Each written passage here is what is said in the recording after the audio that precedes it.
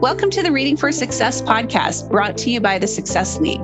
This podcast focuses on customer success and leadership books, provides an overview of each, and gives you an honest assessment of whether or not it's worth your time. Welcome to the podcast.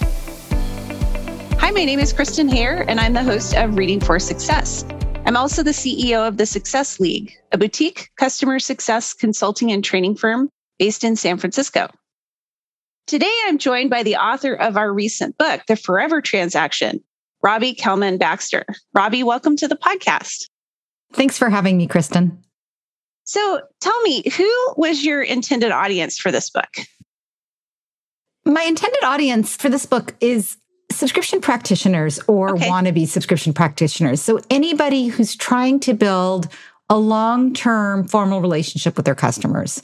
And, I've found over the years that it's increasingly a broad group of people, from the ones who are designing the business model to the ones that are executing and operationalizing the ideas of the entrepreneur. But it's really designed for everyone. And the idea is to help them put all the pieces together. So a lot of people just start by saying, hey, we want subscription revenue, or we want to optimize lifetime customer value.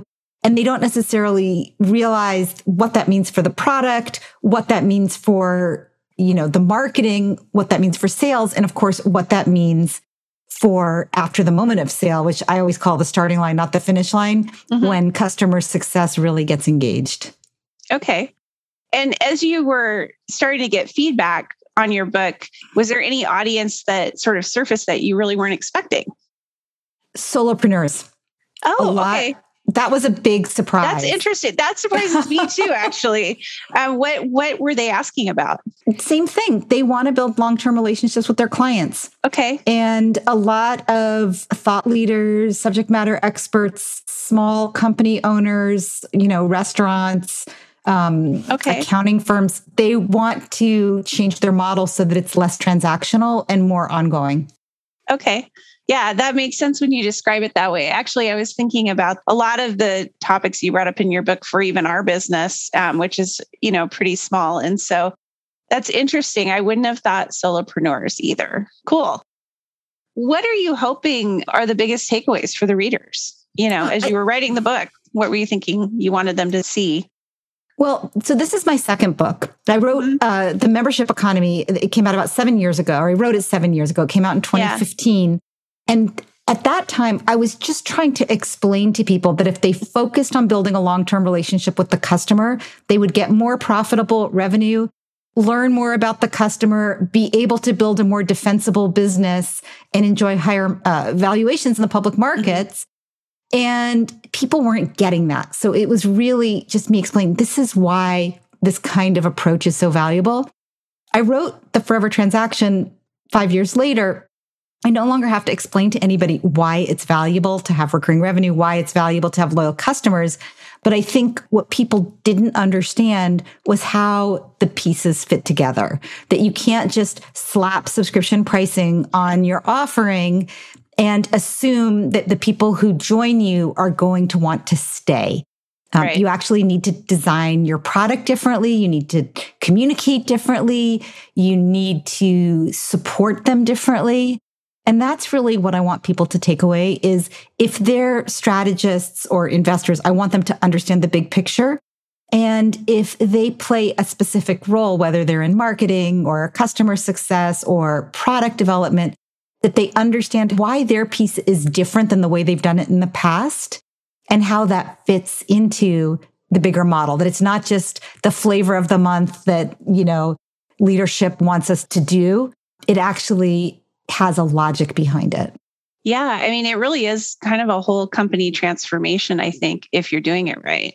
And that's how you present it in the book. And I think one of the things I really liked about your book is that you really do talk about it in terms of change management and, pulling off a transformation across your whole organization rather than it being just one department focusing on making this single change. Along with that, was there anybody that was kind of an inspiration for you for the change management parts of the book?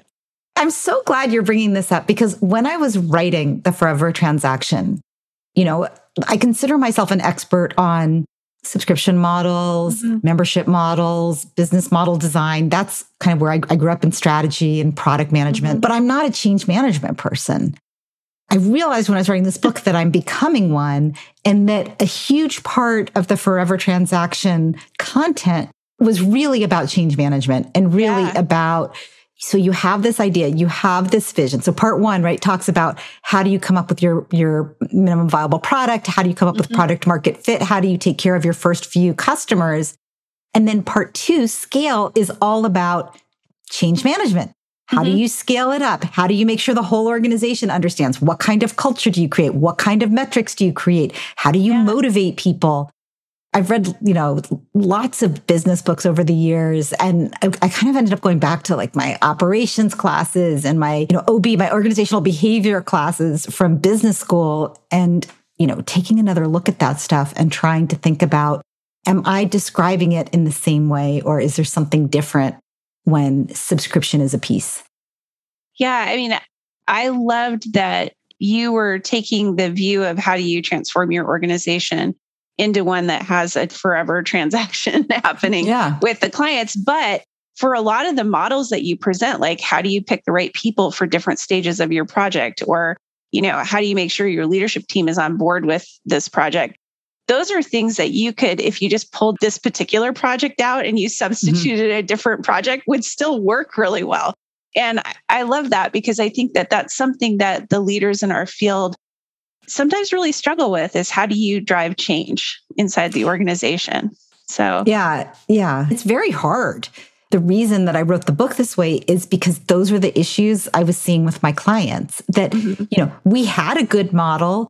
But, I remember with one company, a big media company in the UK, and I remember they asked me to go give a talk to it was like an all hands lunch meeting. And somebody said to me, well, I just came because I'm interested in the flavor du jour of what leadership is interested in this month. I just keep doing my job and I kind of ignore them, but it's always fun to hear.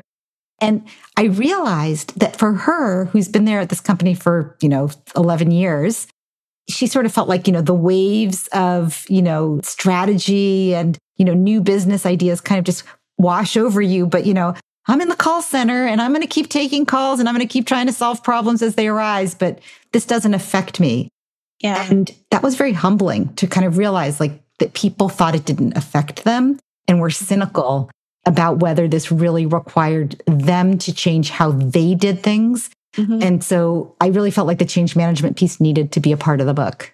Yeah, it's fantastic. And in the review that we just did a couple of weeks ago for the book, that was one of the things that I really highlighted. I think it's an amazing part of the book. And for the people who are out there who are listening, who haven't read it yet, that's a big takeaway. So it's, yes, you can think about how to help your organization transform into one that continues to serve customers over time in a membership style. Or you can also think about this as a great change management book. So thank you. Yeah, I loved it for that. You don't give yourself enough credit for being good at change management, because your writing is excellent in that area. So this is more of an author question, but what were your favorite parts of the book to write? The most fun part of the book process for me is the interviews, right? Okay. I love talking to people and, saying, I want to do it. I need a case study about whatever, I'm in chapter 7. I don't have a good case study about, how to optimize your offering. Okay. Who can I ask? And so that part was really fun. I actually like all the parts. It was also fun, kind of the puzzle part, to figure out what's the right structure of the book. That was the hardest part. It ended up being launch, scale, lead, kind of the progression of maturity. But there were lots of other ways I looked at it. And that was really fun to kind of think about, how would you read this and who should read it? And that was also a really kind of fun part. And then at the end, something that I do with my writing, and I always encourage other authors to do, I always say, look at your book through different lenses. And one of them is, look at your table of contents and say to yourself, does every chapter stand on its own? Because people don't always read front to back. And does every chapter title describe what's in it and entice the reader to maybe go there? Does every chapter on its own sound really juicy? And I think if you can do that, and if you can deliver the goods, of course, in that chapter, it's a really good test to see, does everything that's in this book need to be there? Because you really want to keep saying, I need to take the boring parts out. That was also a really helpful thing that somebody told me, is if you're bored writing it, people will be bored reading it. So a lot of times you feel like you need to start at the very beginning and be like, I'm going to share the basics. And nobody considers himself a beginner. Everybody assumes that they're kind of advanced placement or accelerated, and they skip that stuff anyway. So why not just not write it? Yeah, that's a really good piece of advice for writers, myself included. What are you working on next? So right now I'm working on a course. So that's been kind of my passion project. I think for the beginning of COVID, my passion project was a podcast, Subscription Stories. And that was really fun and all consuming. I like to have one big project at any point in time. And right now I'm working on a course, a masterclass for the professional that's working in this space, that's working on forever transactions. And so that's, a lot of writing, like the books, because you're, writing scripts and kind of outlining, but you're also thinking about activities, kind of what's the learn it kind of piece of it. And then also thinking about how do you make sure that people are going a level deeper than they could go with a book? Yeah. Yeah. I did a class for Udemy last year, and it was a serious labor of, it takes a lot to build a class. For a 2-hour class, I think I probably easily put 120 to 160 hours into that creation of the class. It was a lot. And so, I hear you on how much work that is. Yeah, it's like writing another book. It is, yeah. Well, that's fantastic. So if somebody wanted to get in touch with you or learn more about your masterclass that's coming out or the book, where's the best place for them to get in touch or look for you? Probably my website, which is my name, RobbieKelmanBaxter.com. Okay, great. Thank you. Robbie, thanks so much for taking the time to talk with the listeners of Reading for Success. And thanks for your terrific book. I really appreciate you joining me today. It's a pleasure. And you ask good questions that I haven't been asked before. So it's fun to talk to you. Oh, thank you. Thanks for listening today. If you're a regular listener, help us get the word out by taking a couple of minutes to subscribe, share Reading for Success with other customer success professionals, and rate the podcast. I hope you'll join Reading for Success next time.